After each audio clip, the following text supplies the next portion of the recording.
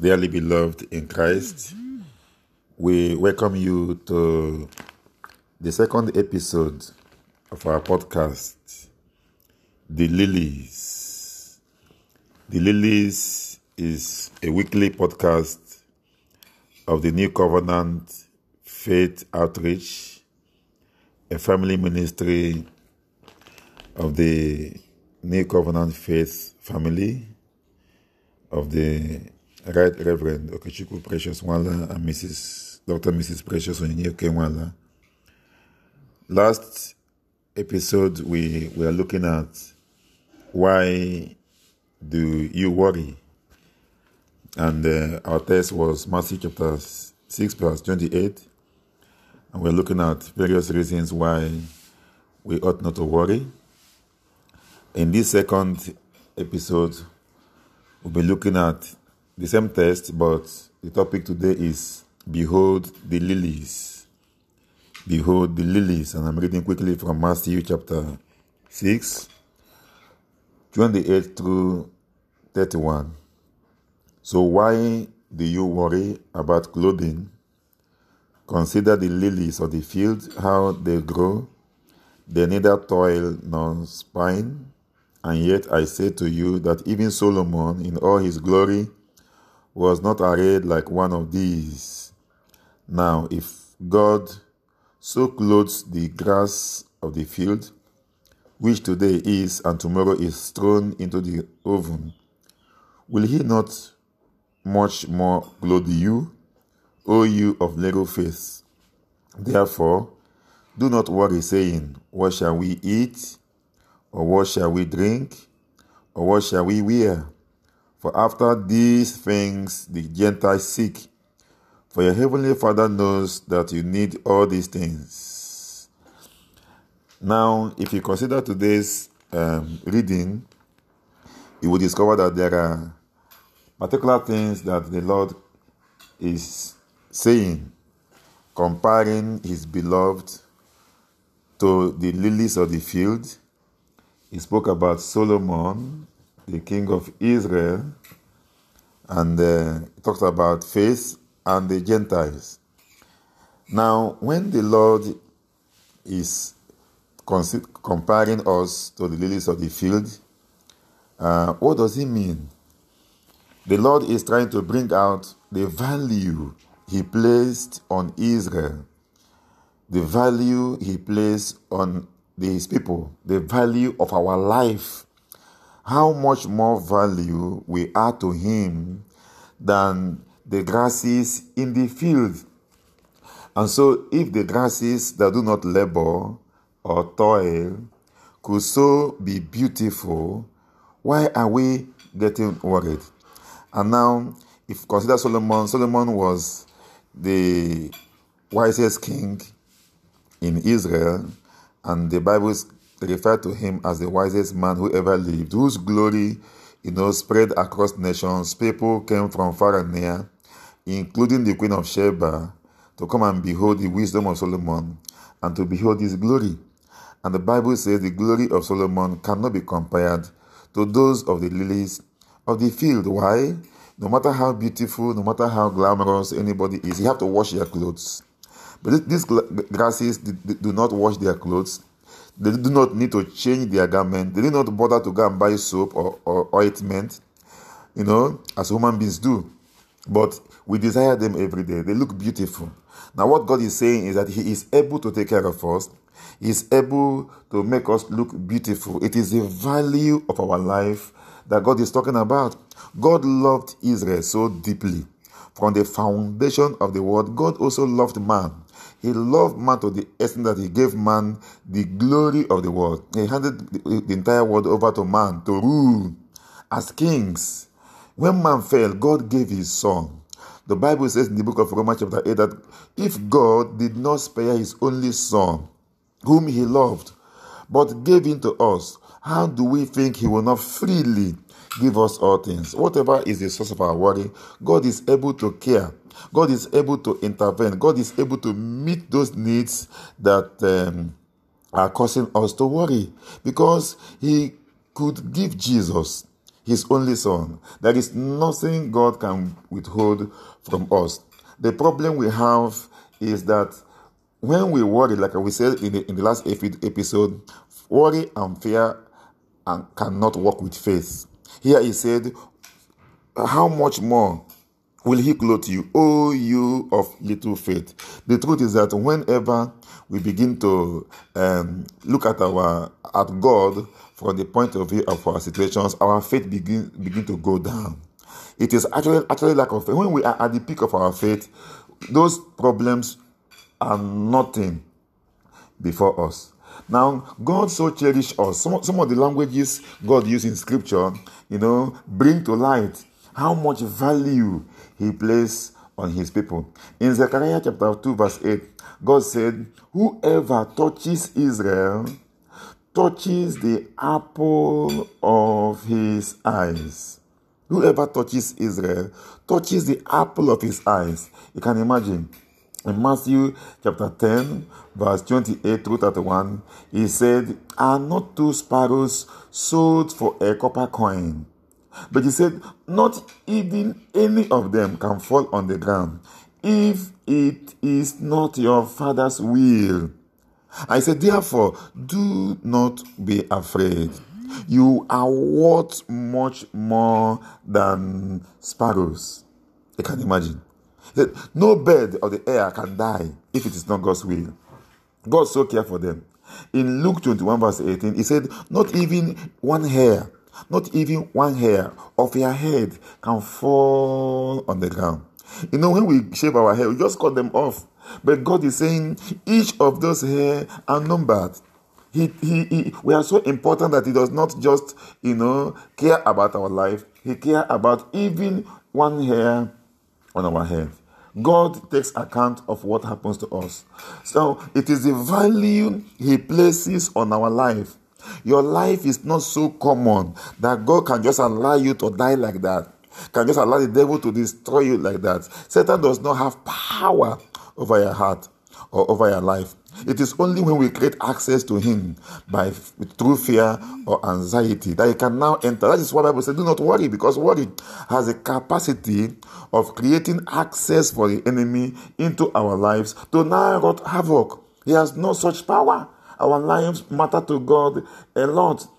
Okay? In John chapter 14 verse 19, Jesus said, because I live, you also will live. You remember the life of Jesus. Jesus' life could not be destroyed, even by death. When men conspired to say, let us terminate Him, the worst thing they would have, if there was anything worse they would have done to Jesus, they were willing to do so, because when they looked at Jesus on the cross of Calvary, and they said, let His blood be on our head, and on our children's head. You can imagine. It's like saying, I wish we could do much more. But even death could not destroy Jesus. That is the life He is saying, because I live, you also will live. As death could not destroy my life, if you are in me, death cannot do so. So not even death should be a threat to us, because death does not separate us from God. In John chapter 6 verse 57, He said, as the Heavenly Father sent me, and I live because of Him. So anybody who feeds on me will also live because of me.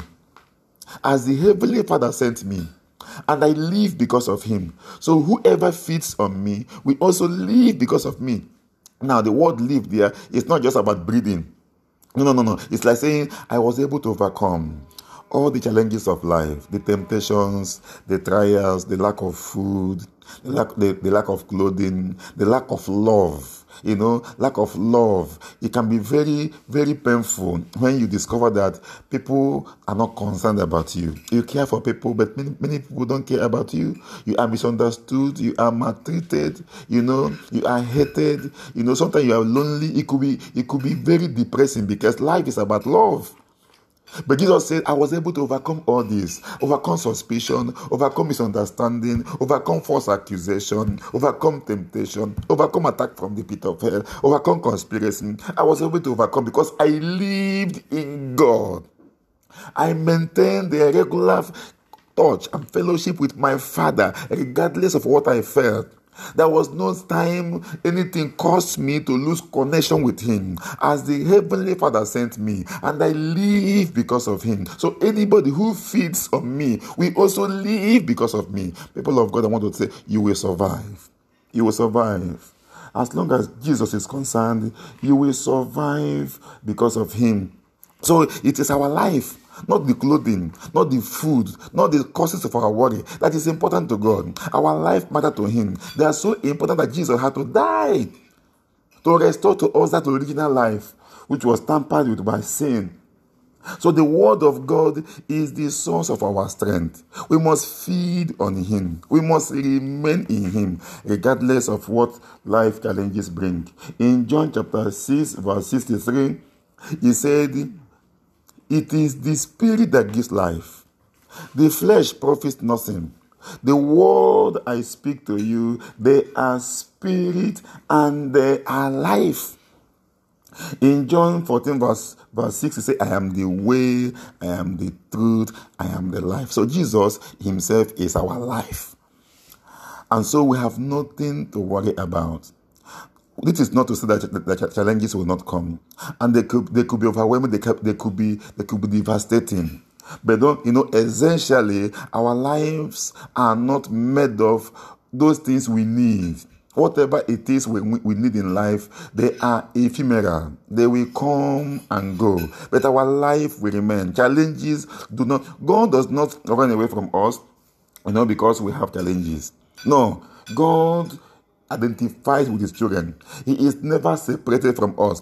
We are the ones who separate from Him as a result of those challenges, and it is when we not separate from Him that the enemy lays grip on us. In Songs of Solomon, chapter 2, verse 1, in trying to play a kind of drama about how much he loved Israel, God was painting a picture in that scripture of a husband, of a man and his love. The man there, ultimately referred to the Lord God Almighty, while the love referred to Israel. If you look at it from a spiritual sense, He said in chapter 2, verse 1 of Songs of Solomon, He said, I am the rose of Sharon and the lily of the valley. In verse 2, He said, like the lily among thorns is my love among the maidens. Now, when the man referred to himself as the rose of Sharon and the lily of the valley, what is he talking about? He's talking about the most beautiful and the most glamorous, the most prosperous kind of, plant. Sharon, was the fertile coastal plain south of Mount Carmel. So it's the kind of rose that the source of her fertility is guaranteed, that continues to blossom. And He said that like the lily among thorns is my daughter. So it's like His love is more precious, is more beautiful, more attractive, more scintillating than the others. The others are referred to as thorns. So Israel is like a rose compared to thorns. In the midst of the other nations of the world, Israel is like a rose. The other ones are like thorns, and it's like they are most desirable. You cannot, choose thorns, in place of the lily or the rose. You cannot. No sane person can choose. So those things we look at in this world, those other people will think are prospering. In the sight of God, they are like thorns. You are the rose. You are the cherished person. So why do we worry? Why do we worry? In verse 25, He said, therefore, because of these reasons, He said, therefore, I say to you, do not worry about your life, what you will eat, or what you will drink, nor about your body, what you will put on. Is not life, look at it, more than food, and the body more than clothing? Now, food, clothing. represent every other thing we worry about, every other care, every other life aspiration, whatever else. Now you look at it, there is this emphasis, continuous emphasis on life. Life is more important than the things we need to maintain the life. We need cars, we need beautiful houses, we need friends, we need money to maintain life. But life in itself is more important. Without life, you can't have those things. So the emphasis here is, do not worry about your life. God is the one who is the source of our lives, and He determines when that life will prosper and when the life will cease. Nobody, not even the greatest scientist in the world, can manufacture life. We can only maintain life within the privileges God has given to us to study and understand the mechanism and the working of our body. But essentially, life belongs to God ultimately. So He said, look at the birds of the air. They neither sow or reap or gather into barns, yet your heavenly Father feeds them. Are you not much of more value than they? Which of you, by worry, can add 1 cubit to his stature? Behold the lilies. And so, friends, I want to thank you for being part of this episode. And I pray that God will help us to cast our cares on Him. He said, cast all your anxieties on me, because I care for you. Heavenly Father, we thank you for our listeners again today. And we pray that the glory of the Almighty God will enable us to, beyond the challenges of this life, see the power, the reassurance in your word, and cling unto you no matter what life brings, so that we can be stable and enjoy the privileges of the Father, the filial privileges we have in you. I ask that those who listen to us today, O God Almighty, will be more than ever before rest assured of your unfailing love. And let this love sustain them. Let this love carry them to life. And let this love bring them to rest and perfect peace, even as we hope for the glory to be revealed. In the name of Jesus. Amen.